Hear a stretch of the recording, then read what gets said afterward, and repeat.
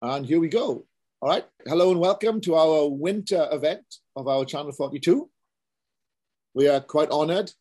It's Phil, Troy, and Tor are joined by Peter in London. So we have the first 4 CWISEs here. And we're going to be talking about the CWISE program. Hi, guys. How are you doing? Hey, good to be here. Thanks for having me. Yeah, thanks for having us. Very nice. Pleasure. So it's a couple of days for Christmas. Are you all ready for Christmas? Done all your shopping? And who's bought family members like IoT gifts and things? I'm very glad to have a wonderful wife because she's taking care of everything for me. Yeah. I did, however, just get my 802.15 4 sniffer ordered. So that's going to be fun. And I'm going to make some auto closing windows with them. So nice. So which one did you go for? I believe it's the Nordic Tech, I think is what it's called. Oh, if you can send me a link to that, please, sir. I'll put that in the video and on the stream at the end. That might be interesting. NXP makes a good one too. Which one, sorry? NXP. Yes. Yeah. Awesome. Actually, you might have just come up with another webinar we can do in the new year, London. Yeah. Awesome. All right. Okay, everybody. So let's talk about the CWISE then. So what is it? Who wants to tell us about the CWISE? All right. Well, I guess I'll step in. CWISE is the new certification, the capstone for the IoT track from CWNP.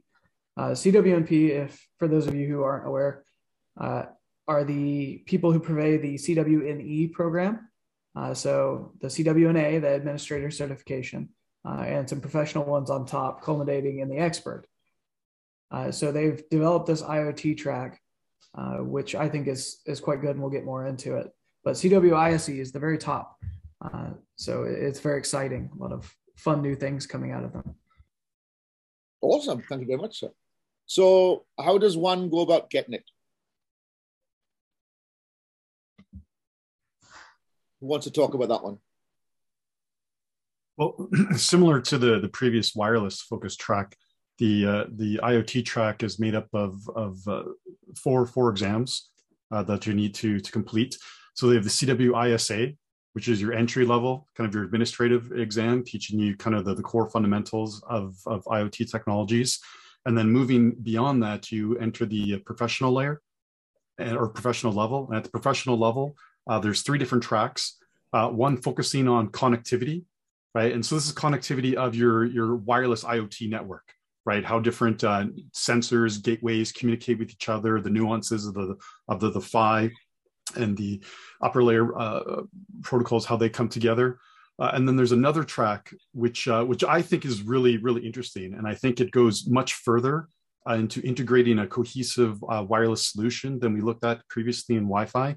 But there's the integration track, which focuses on how do you tie multiple IoT systems together using different API calls, webhooks, integration, pulling data out, storing in databases, understanding the backend applications that connect all these different separate IoT systems together. So I think that's a significant difference from what we've seen before on the Wi-Fi side of things. And then we also have the design exam, which focuses on teaching design concepts and best practices related to a broad set of IoT type deployments with their different nuances. And once you've completed all those exams, that completes the exam requirements for moving forward with the CWISE application. That's awesome. Thank you. I like the way you put that. It's a slightly different approach to the CWNA and the CWSP and DP and AP.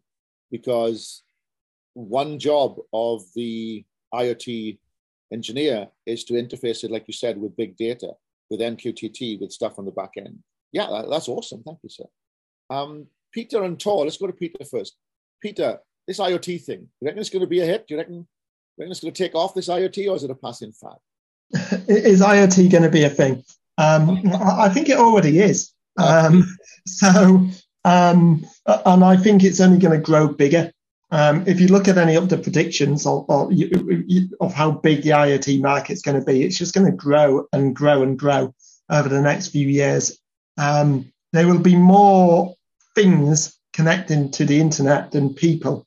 It's going to outnumber people by quite a great number. That's what all the prediction says. So is it going to be big? I think it already is.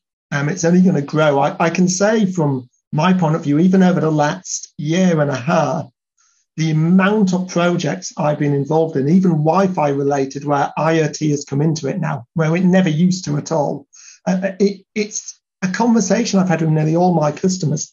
Whether they've got to integrate with some other system, they're looking at sort of location, COVID, DAX cleaning, checking into DAX systems. They've all got some sort of devices that they're trying to get on and get connected. So it's huge, I think. And I think if people want to avoid it, I was having a little conversation the other day with someone actually about they were asking me about when I first got into Wi-Fi, which was about 21 years ago. And I'd been to the US, and I'll cut this story short, but working with a company back then called Wild Packets, and Wi-Fi was new. They had just released the first ever Wi-Fi 802.11 analyzer. I studied for version 1 back then of the CWNA course, 2001. It had just come out, and that's what made me fall in love with Wi-Fi. But I remember coming back to the UK, and I came back to the UK as if I was like an excited child with a new toy, this new thing I discovered called Wi-Fi. And I talked to everyone about how Wi-Fi was going to change the world. And do you know what I was told? I was told it's it'll never replace wired networks. It'll never replace a cable. I was told it's okay for niche applications, things like in warehousing, but it'll never make it into the office. I was told there's no money in Wi-Fi. Yeah. And you look at how many $1 billion the market's worth now. And I think all the signs were there back then for Wi-Fi, but it wasn't what people knew, so they didn't want to know about it. Yeah. And I think it's sometimes nice to be proven right about a technology, but I think there's a similar thing with IoT, is that there's still some people who are ignoring it or saying, well, it's not really, or, well, there might be a few devices, but we'll just put them on a separate network and not worry about them. And they're just ignoring it. But it's happening, whether people like it or not, it's happening. It's going to become bigger and bigger and bigger. And we need to start to understand it now, because it's going to be massive. And of course, it uses radio frequencies, which means it's going to start impacting our Wi-Fi networks if it hasn't already done that already. Awesome. Thank you, sir. Tor, tell us your perspective. You're sort of over in Europe. What's happening with you with IoT, and what are your thoughts on IoT? My thought, for the time being, I'm working with one of the big shipping companies in the world. And what I'm seeing is that, as Peter also mentioned, the IoT, we actually have to take that into account because we have all these many types of sensors. We also saw that already in for instance, the oil industry, where we had to make sure that the data arrived at the different location we needed to get them to. And with the IoT, we see that this is kind of getting more and more pervasive, as we also saw with Wi-Fi. So my perspective on it is that, as Peter also mentioned, the people that have to deal with this is us, because we can relate to radio waves, RF, data communication in this way. And I actually think the market is huge. There's also a huge opportunity to kind of get skilled in this specific branch of technology. And that's actually where I see that the certification that you four guys have actually comes in and will be relevant. I'm dealing with IoT on a daily basis. I am kind of employed as a infrastructure, SME infrastructure, Wi-Fi specialist. But I'm dealing a lot with IoT devices, especially on the OT side. Not so much in IT for my part, but I see it. It will be more and more also in Europe. And at the end of the day, what happens in the US, that actually will happen in EU also. Awesome. Thank you, sir. A couple of things you mentioned there that I thought was quite interesting. You mentioned the OT. Now, up until now, this has been a completely different department to IT, right? These are people that take care of machinery and equipment, and they may not really have the RF skills. But then again, there are protocols that exist in their world. Another thing you mentioned I thought was very interesting was sensors. So anything that senses something and of course reacts to it. Let's talk about AC. The temperature in your room, let's turn on the AC. It's getting cold, let's turn on the heating. That is a classic application people think of with IoT, but it's the Internet of Things. What are some of the most interesting things you guys have heard of that are being connected to the internet? And there's like a whole new avenue or application that's come in that we haven't typically connected to the network before. Anybody got any like really interesting or fantastic things they want to talk about? So one thing that's really neat is there's a pervasive LoRaWAN network being deployed globally, which is tied into cryptocurrencies, and it's driven by helium and stuff like that. So avoiding the whole crypto discussion, with this pervasive wireless network that they're trying to roll out, very quickly whole cities are being covered with a blanket of LoRaWAN coverage, right? And so there's a company, Boston Brewing, a coffee company, is tracking their canisters or containers as they move around their distribution area or geography, right? And so they can track and see when these canisters are getting close to empty, when they need to be refilled, when they're being replaced, so they can schedule tracking and shipping and manage a more efficient delivery. But that's something that's being enabled by a pervasive global, or near approaching global wide wireless network. So that's the gathering of information, right? Something that was probably very human intensive in the past. Somebody had to go and look at or check out or find or so on and so forth. But now we can install sensors that can connect via IoT. And like you said, once this IoT network becomes everywhere, ubiquitous everywhere, it's just simply a situation of we can think of applications that we couldn't do in the past because now we have the infrastructure that supports it. That's awesome. London, did you have something as well? I did, yeah. Someone actually just asked me this almost the exact same question a couple days ago. And the answer I gave them kind of in broad sweeps is I think the metaverse has some really interesting questions to be asked. And it is somewhat intrinsically part of IoT.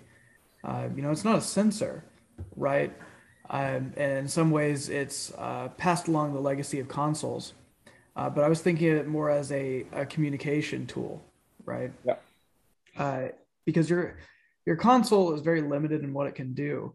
And it ties into really interesting questions about like identity, right? Because on a standard message board, you can have a screen name, right? But that screen name means nothing. It might tell you a little personality fragment or something. But that combined with stuff like deepfakes, IoT is being enmeshed in our very identities. Yeah. You're not going to think quite as much about past the surface level, I think, in the future. And by that, I mean, that guy's obviously not a 6'4" fox, right? Obviously in VR chat. But what about the voice? What about the accent? Yeah. What if they do look like a person? There's nothing that says I can't wear, your lovely mug in a VR chat as a deepfake. And that's really interesting. In some way, I think we can even skip ahead a bit and say IoT will, in a very real, not metaphysical way, carry our identity forward. We will become the IoT, whether we like it or not. Neuralink is one thing that's popped up, and that's just a nick away from VR chatting your literal brain. Yeah. Right. Which speeds up the interface, right? I think That's something I've talked about with IoT protocols a lot, which is on the same theme, but not quite what you're saying. Is just, I think that a lot of IoT technology is invisible to the users. And I've often called them like BLE, the invisible protocol, in the fact that people don't use it, but they don't know they're using it, which isn't the case with something like Wi-Fi, is it? You know, everyone knows the term Wi-Fi. It's one of the biggest brands in the entire world. I'll use its analogy that I said to my son, sort of, I'm going to take your Wi-Fi off you. That's a big thing. It's like, no, please don't do that, Dad. Don't. I'll come down and wash the pots, whatever. Don't turn off my Wi-Fi. You know, it's a big. If I said I'm going to take off your BLE away from you, he'd be like, what? Yeah, whatever, Dad. You know, because it's. But actually, and I think that was a lot of these people don't actually know they're using IoT technology. It's going to be something that everybody uses without actually knowing they're ever using it. And I make you look at what Amazon are doing with like the Echo devices in the homes, where they're actually going to talk to other Echoes within the neighborhood and all link up. You won't turn it on, you won't turn it off, you won't even know they're doing it. Yep. But then you've got a dog tracker and your dog goes down the road and you want to find out where it is. And messages are being sent around all the Echoes matched together back to yours. You don't know they're talking to each other. You don't even think about it. It's just doing it. All you know is on your phone, you've got a location of your dog. Yeah. And I think that's really interesting that it's not, we're very used to being able to choose what technology we turn on and off. You know, on our phone, we can turn off Bluetooth, we can turn off Wi-Fi. This is technology that's just going to be on by default, a lot of it. And we're not going to get the choice to enable it or disable it. We won't even know we're using it. It's just an enabler to a service or a function that we want to do. And I think that's interesting. Well, I've thought a lot about this as well. And from to your point, people will wear a fitness device. And the enablement is wearing the fitness device. You don't, like you said, you don't turn on an IoT protocol. It just reports data. And if it stops reporting data, you turn it off, turn it back on again, it starts reporting data again. And I think that is a really good point. Whereas you consciously understand the concept of Wi-Fi because it's a connection to the internet. But like you said, the BLE or the Zigbee or the LoRaWAN, it's the function, the application that you're using, not the protocol. And I like that, guys. I like where this is going. Awesome. Okay. All right. Thank you. Let's talk about the perspective of, we covered a bit of this, I suppose, but I just want to cover this as a separate point. So IoT in our part of the world, first 4 CWISEs, actually the first 6 CWISEs, and I hope we get the number 5 and 6 on in the new year as well. I'm going to talk to them about that next. There's a Canadian, an American, and 2 Brits. Now, I live in the US, so I kind of fit in both camps. But there's also, we have a lady and another American. And actually, our lady friend is also British. So a very big British component in the CWISE guys, I think. The British are coming, right? Let's start off with Tor, maybe, in Europe. Tor, are you seeing IoT happen a lot in Europe? No, as mentioned earlier, as Peter also said, we don't see it. Right. Yes. Being a part of the industry, I see it. As I mentioned, the current gig I have right now, there's a lot of IoT, making it possible to track a container, tell a customer where it is. The customer doesn't know there's IoT involved in that. There's just a web page, but you can go into and then track your container or your stuff that's put into the container. Yep. Taking temperature measurements, make sure that the humidity is not too high. There's all sorts of IoT devices that are not exactly taken over for PLCs, but we see more and more functionality put into IoT devices. So yes, as a professional guy in Wi-Fi, I see it, but in general, the public don't see it. You mentioned oil rigs earlier. You and I have both worked in the petrochemical industries a lot. And a lot of that was always wired, right? There was always a wire having to run from sensor. Yeah. Are you seeing a lot of the sensors in those industries being replaced by IoT and remote wireless sensors? I haven't been in contact with the oil industry for a while, but we kind of know that they are pretty conservative, not going to risk anything. If it has been working for many years, we'll stay with that. Safety first, like that. So that can be kind of a hindrance to go with something RF. Especially in explosive environments, right? Yeah. RF. It's not the RF that's the problem. It's the RF causing a induced static buildup that gets discharged. Yeah, there's some concerns there. That's true. But there will be some functionalities that will be taken over by the IoT. I'm pretty sure that. I actually have Phil. Go ahead, London. I can't say the company, but one of the biggest oil producers and processors here in the U.S. I've done a series of projects for, in those C1D2 and C1D1 environments, where your explosive hazard is very, very high, and they've been doing a lot with ISA 100.11a, particularly, and then linking other sensors like through Wi-Hard adapters. So they still have the same system essentially, right? Just with that wireless bridge now on it. And they're not using it for primary controls, which is kind of what you guys alluded to under safety, right? They don't trust it because it is RF. It can be interfered with. It can be spoofed, that kind of thing. But for secondary safety sensors and a whole lot of auxiliary process sensors, like before you might have 2 or 3 temperature sensors around the tank. Now they can have 10, they can have 12. Yes. And they're all reporting at different intervals, but it gives you better coverage. And what I'm seeing the most of is them being used for maintenance.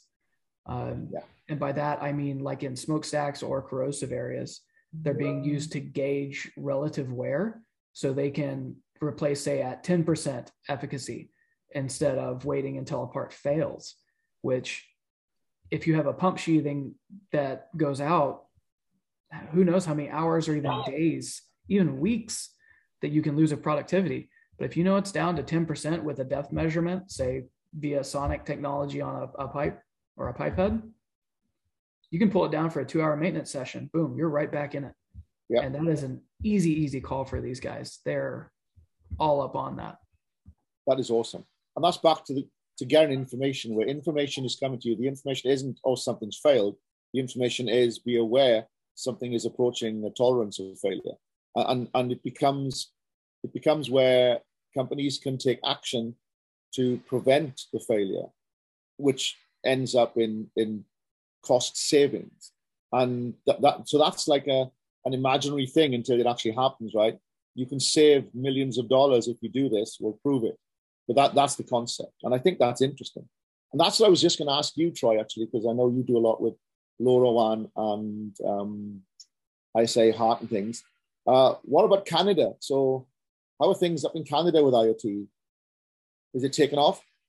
Yeah, there's a tremendous explosion with IoT, and it's been happening for a while, right? So in the oil and gas industry, the refineries and the oil and gas industry, the chemical industry has been using this for several years now, using IoT technology to bring back a lot of information back to the control room to make more intelligent decisions. But a lot of it, as Landon pointed out, a lot of the data that they collect is fed back into a historian, and then the level 4, the business side of things, can do that analysis offsite and start trending and predicting when failures will happen. So a traditional model is you may have shut things down every 3 months, every 6 months, or once a year, shut the entire plant down and do preventative maintenance when maybe you didn't need to, replace and maintain everything, right? So if you could predict when an element fails, maybe instead of shutting things down for 2 weeks at a time or even a month at a time, that you could complete that turnaround in half the time or 25% of the time, allowing you to get back into production, producing your product, right? Now that you can predict when things will fail, you have a better sense of when you need to actually conduct those repairs instead of just scheduling every 6 months. So there's a lot of value in that.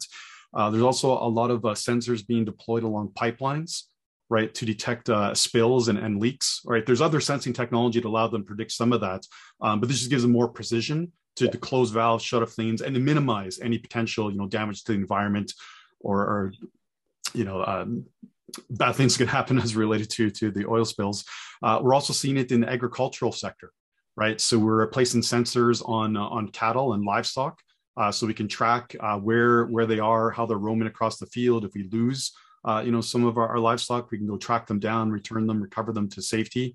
We're also seeing it in terms of grain and agricultural production, right? So when you're growing lentils, canola, corn, all that kind of stuff, we're monitoring the soil conditions, right? So I'm working on a project, we're deploying sensors into the fields where we can monitor rainfall, moisture in the soil itself, awesome. Nutrient content, wind, sun, and then we can measure based on the harvest that we collected, how productive was that section of the field, right? And get very specific. Did we over fertilize, under fertilize? Yeah. How much moisture impacts everything? So there's tremendous value there. And then I've also had discussions more on the distribution side of things, right? So imagine the large warehouses. There's one company I had discussions with. They figured out a way to collapse the real estate, the square footage of a warehouse into 1/3 the space using robots to pick everything out of shelves. Yeah. Now they need to send instructions, commands to the robots to figure out where they need to pick and pack things. They also need to avoid robots from colliding with themselves in this giant maze. And so that's all being communicated by the robots are communicating with each other using wireless IoT technologies to make that happen. So a lot of stuff going on. That's awesome. And one point I want to pick up on what you said there. A lot of people think that IoT is like a local area network, right? But if you're an oil company, you may have an IoT sensor every 25 miles on your pipeline. And also if your pipeline is going over a mountain range, there's areas up in Canada, up in the Rockies and things where you can't get up there for 3 months when winter comes. But you don't need to get up there if you have an IoT sensor telling you what's going on, right? And so, yeah, that's very interesting. Peter, anything you want to add from the UK perspective? I think the UK perspective isn't much dissimilar to the European and the US perspective. But one thing I would say, which I was thinking about as Troy was talking, is, we're saying IoT is big, it's here. I always think one thing to think about is why is that the case today? And again, if you just look at the example of Wi-Fi, there was other technologies that enabled Wi-Fi to grow, like the smartphone coming out, and the apps and web-based services, gave. And I think if you look at IoT, there's been sensors around being used all over the place for a long time. But I think some industry things which have sort of been needed to all come together is, the presence of big data and big data storage, being able to process information has been key. And along with the fact that when we talk about big data, that's also enabled AI and machine learning algorithms to be effective to actually deliver business intelligence based upon all this data we're collecting. And then couple that with some of the smart IoT protocols which we've got out there, allowing to do very low-powered, long-distance links. So sending data, but at needing very little power to do that. And I think you bring all of that together, and that's a driver for a lot of these IoT systems. And that's why we're seeing a real explosion in it now, is because we've got all those pieces together that we can actually offer business intelligence into companies and actually deliver real sort of return on investments and to companies, just as Troy was saying, collapsing a warehouse size down. I've seen IoT systems be able to improve warehouse operations or help them make better decisions on what forklifts to buy based upon where they're being used and how high they're going. And I realize they don't always need the really big ones. They can actually buy smaller ones. So I think that there's lots of elements which have come together at the moment to really deliver a benefit to organizations. And another thing I think is exciting, which I'm seeing, which I think is going to become important, which IoT protocols have enabled, is energy harvesting equipment, because having a protocol which needs very, very little power to send state data, and that's often what we're sending: a temperature, a switch has been set on or off. It doesn't need a lot of power, and therefore we can get power from the environment around us. And we know that being eco-friendly is incredibly important now, for our planet, but also for businesses and governments, that they have mandates to become more green and more eco-friendly. And I think that's where you're going to see an explosion of IoT being a lot of, because a lot of businesses consume large volumes of power at the moment and energy. And if they can reduce that, I think you'll see an IoT. I think that's going to be a big application of IoT. I really do. I've got just here like a little IoT switch using energy harvesting. There's no battery in it. It relaxes forever, and it uses the energy of the click of the switch to send the message. Oh, that is awesome. I think it's brilliant. Yes. Absolutely no power. It's just taking the power that I'm supplying to the click to send a message to say this has been clicked. It's on. It's been clicked again. Yeah. And I've got a little temperature sensor that does the same thing. It can use the light you've got on in the room to measure, sort of, to get enough power. Or it can use heat from the sun, or it can use but even vibrations. So if you put it on someone's chair when you sit down, it can enough energy to go, send a message that someone sat on this chair.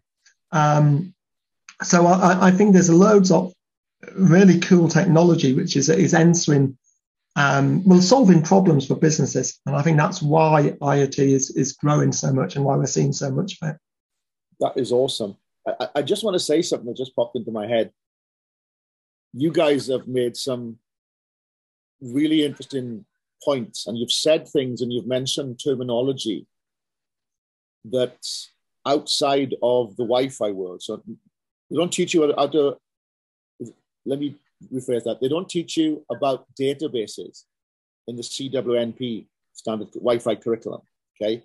They don't teach you about energy harvesting, but a lot of the stuff we talked about is covered in the CWISE program to the CWISE, the CWIIP, Landon, you mentioned that. That talks all about this other stuff that you may come across as an OT engineer that you need to be aware of in the IoT world.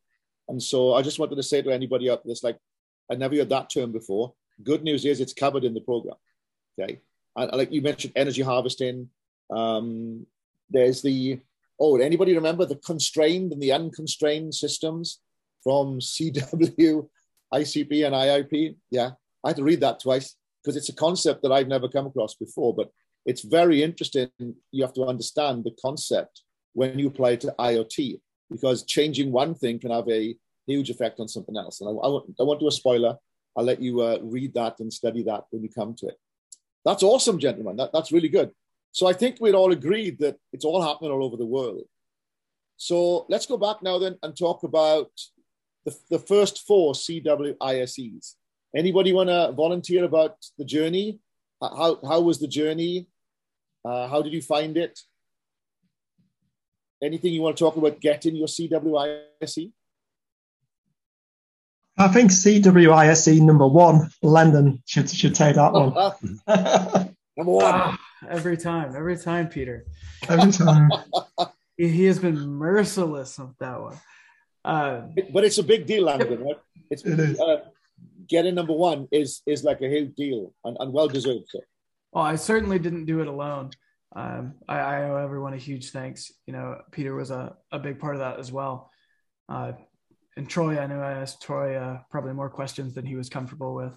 So thank you as well. It was an entirely different journey than my CWNE. Part of it is because we were the first. Yeah. And part of it was because the material was almost more foreign to me than the Wi-Fi side was. At least I had, a passing layman understanding getting into Wi-Fi. Of course, it spiraled way out of control, which is how we ended up here. But IoT, like you guys said, it's almost invisible sometimes. So it was this threshold concept of its own, and they just kept coming and kept coming. It's so broad, I think, is the main difference I would point out. Yeah. With Wi-Fi, at some level, you could go, if you hated yourself enough, and just read the IEEE standards and get a halfway decent understanding. Don't do that because it hurts. It hurts reading for Wi-Fi. Oh, it's good fun, really. The good news is for 802.15.4 particularly is actually well written as far as the standard goes. As far as readability, right? I don't write them, so I can't say how well written they are from that standpoint, but much easier to read. But it's so broad, right? The hard part for me for CWICP, even having a hand in the book, was there were so many technologies that were covered. And IIP was even worse because I'm not a dev guy. You know, I haven't messed with databases either. So there was so much sitting between me and what I felt was competence. But to CWNP's credit, I think the process we went through for the ISE specifically, they made it as wide in reception as they could. So I know in another interview we did, Peter mentioned this, in that the questions were wide open for us.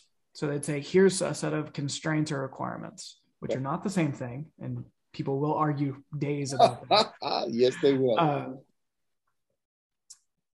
It was like they give us those requirements or constraints, and he'd say, okay, so build me a system from the user down to the device.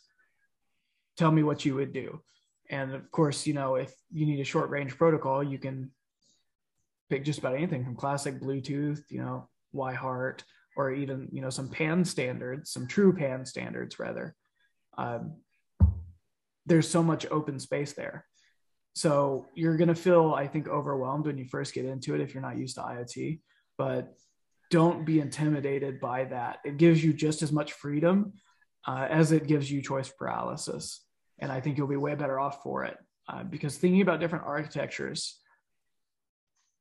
changing the way you think about that will make you a better engineer overall, even if you don't go for the ISE, because we tend to get a little bit of tunnel vision with Wi-Fi because PHYs are different. Yeah, vendors are different, but it's the same concept. And IoT, that's not true. Everything from subscription to you buy it and you're done. You know, just wildly different in every way. And I think that's a really good point, right? It's like, if you want to know wireless, you have to learn one protocol. Sure, we have the alphabet soup that change it. But in the IoT space, there are so many different protocols. But there are commonalities. I'm working on 802.15.6. And I was like, okay, customer wants me to do something with it. So I start researching it.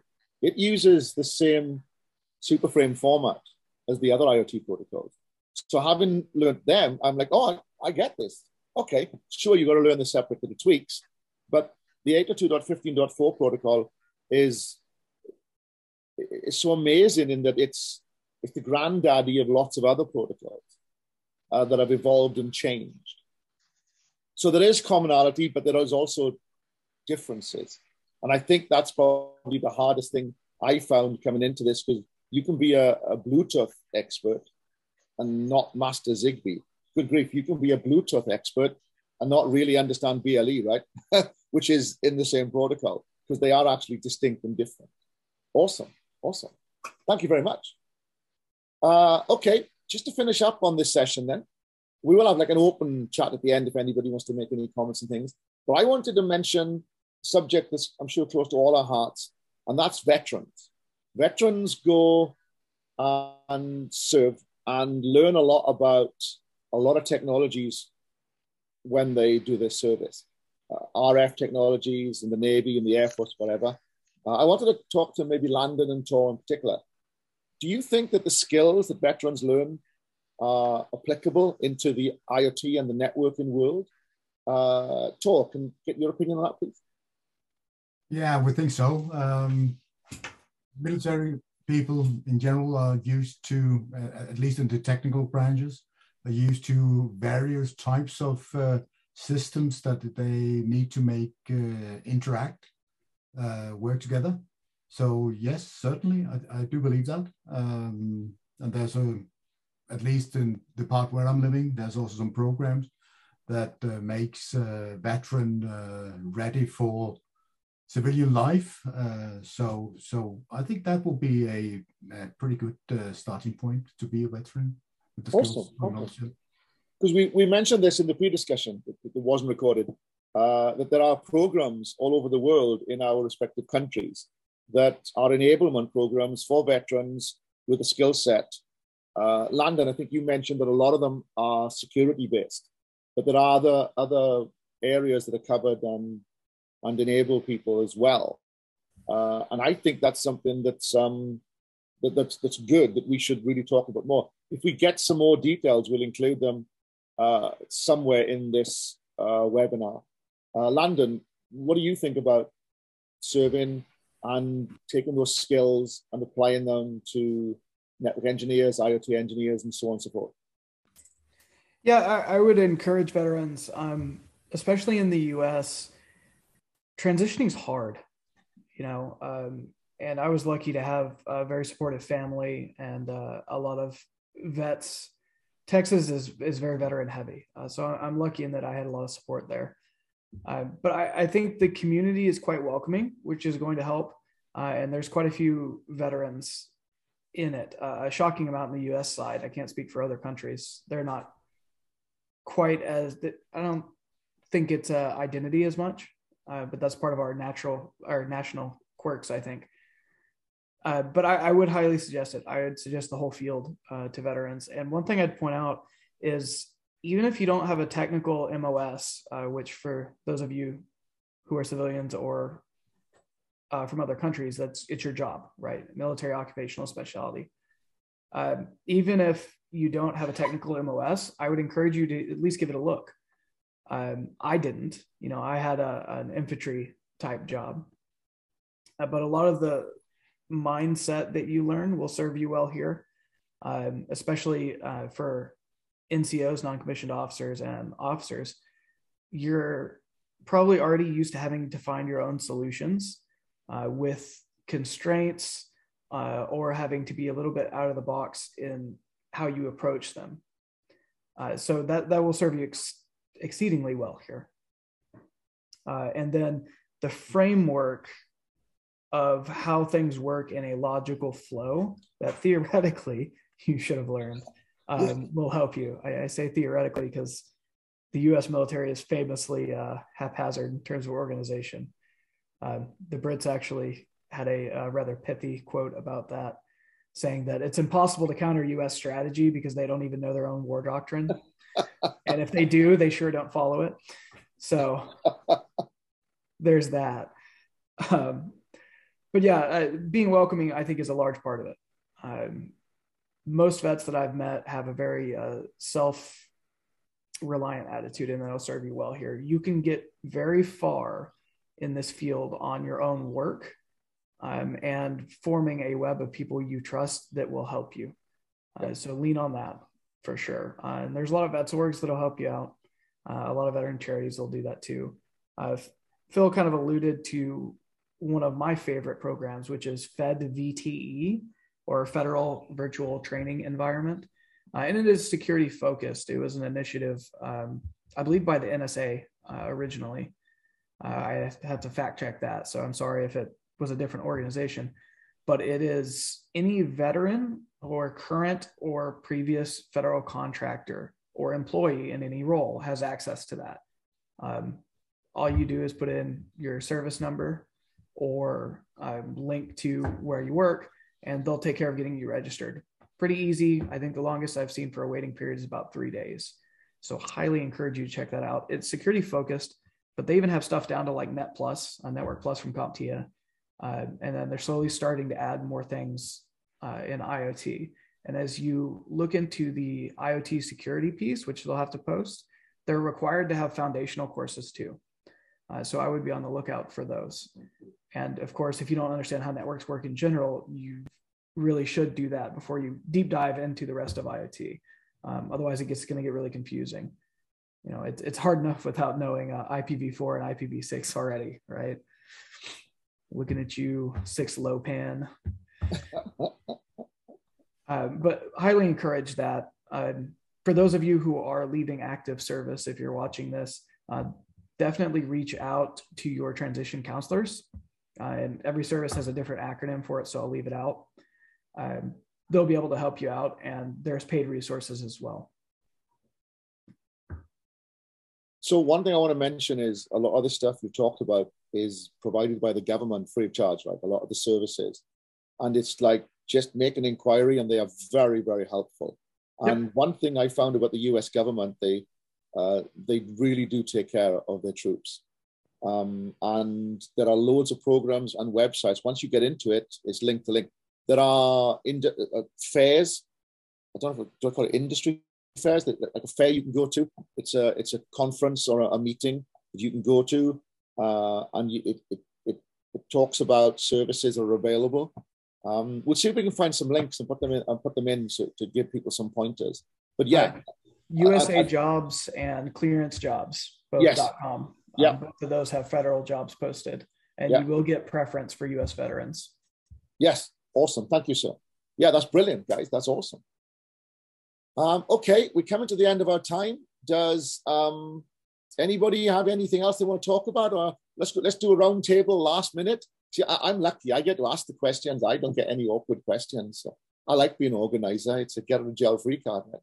So Troy, start with you, please. Any last comments?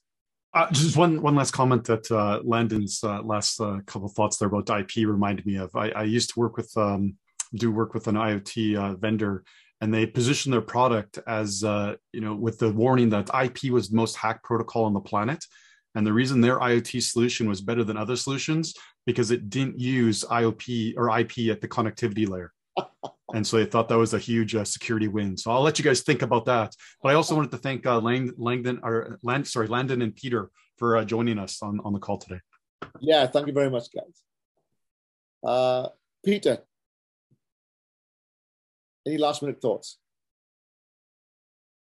I think you may be muted, Pete.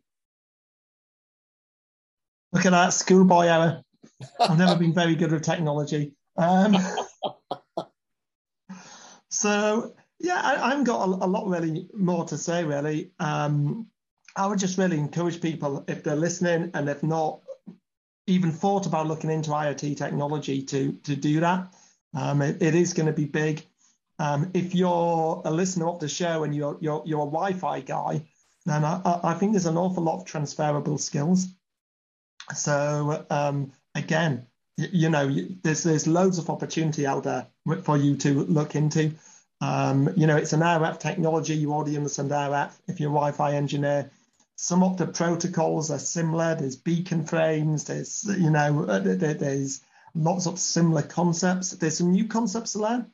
I would say the IT industry, because it is so vast, it isn't as mature as the Wi-Fi industry. So there's a lot of skills you've got from being in a mature industry, like knowing how to design, knowing how to use design tools that you can transfer over. So I would strongly encourage people who've not put their feet into the sort of IoT waters to give it a go. Why not over, the Christmas period, do a bit of reading up. Apart from that, I just wish everyone a happy Christmas and a great new year. Oh, that's awesome. Thank you. I was actually thinking of mentioning that earlier, but it slipped my mind. So thank you for bringing it back. How much do you think, as someone who's followed the original CWNP track, would you say 40, 50% is useful in the new IoT track? Anybody got a number they'd like to volunteer? I think it depends on the certificate, on which IoT certification you go to. Good point. So I think if you look at design, I think there's quite a big amount transferable, because you've still got to get the requirements. You've still got to produce a design. You've still got to validate that design. So there's a lot of things that would link over. If you start talking about the integration professional exam, there's going to be a lot less. Although if you've been involved in Wi-Fi integration, They're not necessarily in the CWP track, but there may be transferable skills there. So it's hard to put a number on it, but there is definitely a lot of transferable knowledge. If you look at the CWISE, the first certification, then there's a lot of RF transferable knowledge in that, possibly 50, 60%. Yeah. So I think it does depend on which certification you look at. But I like that. So you'll be pleasantly surprised how much of what you already know is still applicable. And I think that's a great summary, that you can't say overall it's going to be 43.97%. It varies. One thing that I was very pleasantly surprised, because recently I got into Python programming, and on the CWIIP, we talk about Python programming, which I thought was, oh, wow, I've done this already. And that was a really pleasant surprise. So yes, awesome. Thank you, sir. And Tor, any last thought? I would actually really say that it's an honor to be with the first 4 CWICs. I think that's good. I'm not sure if I'm getting there the next year or so. Busy life, but you guys are also busy, so might have a try on that. And to what you said, Landon, with the veterans, you're quite right. NCOs, officers, are used to dealing with all sorts of problems that are not, there's not a cookbook for that. You use duct tape, wire, whatever you can do. And then the nice new world, kind of new world with IoT, there's a lot of new stuff you have to make work together, happen together. So I think you're quite right there. My last couple of years in the military, I was actually training. And that was actually all sorts of people, branches, whatever, to be IT pros or IT people, network guys. And you're quite right with the NCOs. Officers had it easier because they were used to adapt, but the soldiers in general are used to adapt to uncommon scenarios. So you're quite right there. So again, I will also urge all veterans, go for it. Pretty sure you can do it. That's awesome. That's awesome. Thank you, sir. And Landon, number 1, we can let you have the final word. Brutal. One thing I did want to add, and I say this on a lot of my podcasts, is if you're using a reference, whether that be one of the CWNP books, one of Dave Coleman / Wet Scott's books, and you have a question, you can contact them. Most of us are really, really, really open. As much as I hate to encourage Twitter use in a general sense, a whole bunch of us are on Twitter, and it's a great place to get involved with the community at large and have easy access to, like the rest of these guys, actually good engineers. I would highly encourage that. And I don't think any of these guys are just going to shoot you down if you reach out to them randomly one day and say, hey, can you help me out? I'm not understanding this. My personal rule is you get to ask me the same question twice, but not a third time. Then it's invoiceable, right? Yeah. Then it's consulting work. Yeah. But seriously, I don't mind answering anything. And if I can't answer it, I'll help you find a person or a resource that will. We're all very dedicated to making sure the community grows and nurturing talent anywhere we can find it. I unfortunately was born talentless, but through the unceasing work of everyone else here, I've become mediocre. So, but really, you can find people that will help you, even if you're a senior engineer. Learning new stuff. Do that, and I would also encourage you newer guys to try to get involved as much as you can. How I got involved with CWNP was just reaching out to Tom and Peter. God, I probably annoyed the pants off of Peter in my first 2 years. There's some things I'd look back and cringe that I said, but it is what it is. And it happens to the best of us. But it's the journey, right? It's not necessarily the destination, it's the journey. Right? 100%. Get out there, get involved, make yourself uncomfortable. You'll be a much better engineer. And maybe you'll fit into this IoT niche. Maybe you'll fall in love with it. I actually like what you said then when you said that you're talentless, because I know that you're not, but maybe you were once. We all were once, right? And yesterday I was reading an article about one of the cage fighters who, I forget his name, apologies, but he's a very successful cage fighter. And they said to him, you know, you're very talented. He said, no, I'm completely talentless. What I am, he said, is relentless. Yeah, I haven't got talent. What I've got is this ability to keep on, which he said was more important. And I always say this to my classes. One of the great things is we've all been working with Wi-Fi since like maybe up to 20 years, 802.11b, but 802.11ax is like 6 months old. So you come into the industry in January of this year, you and Peter McKenzie and Troy and Tor and Landon and Phil have been working with AX for about 6 months. Wi-Fi is the great equalizer, because the one constant thing we have in Wi-Fi is change, right? It's always changing. It's always getting better. We're always getting new protocols. And I think that's enough for one day, gentlemen. What do you think? That was George St. Pierre, I think, by the way. Sorry? George St. Pierre, I believe. I think it may have been. Yes. Yeah. Shoot and boxing. So on that, happy holidays to everybody. Thank you very much, gentlemen, for coming to see us today. And maybe we'll try and do this again next year. Absolutely. Thanks for having us. Thank you. Take care, everybody, and stay safe, and we'll see you in the new year. Have a great one.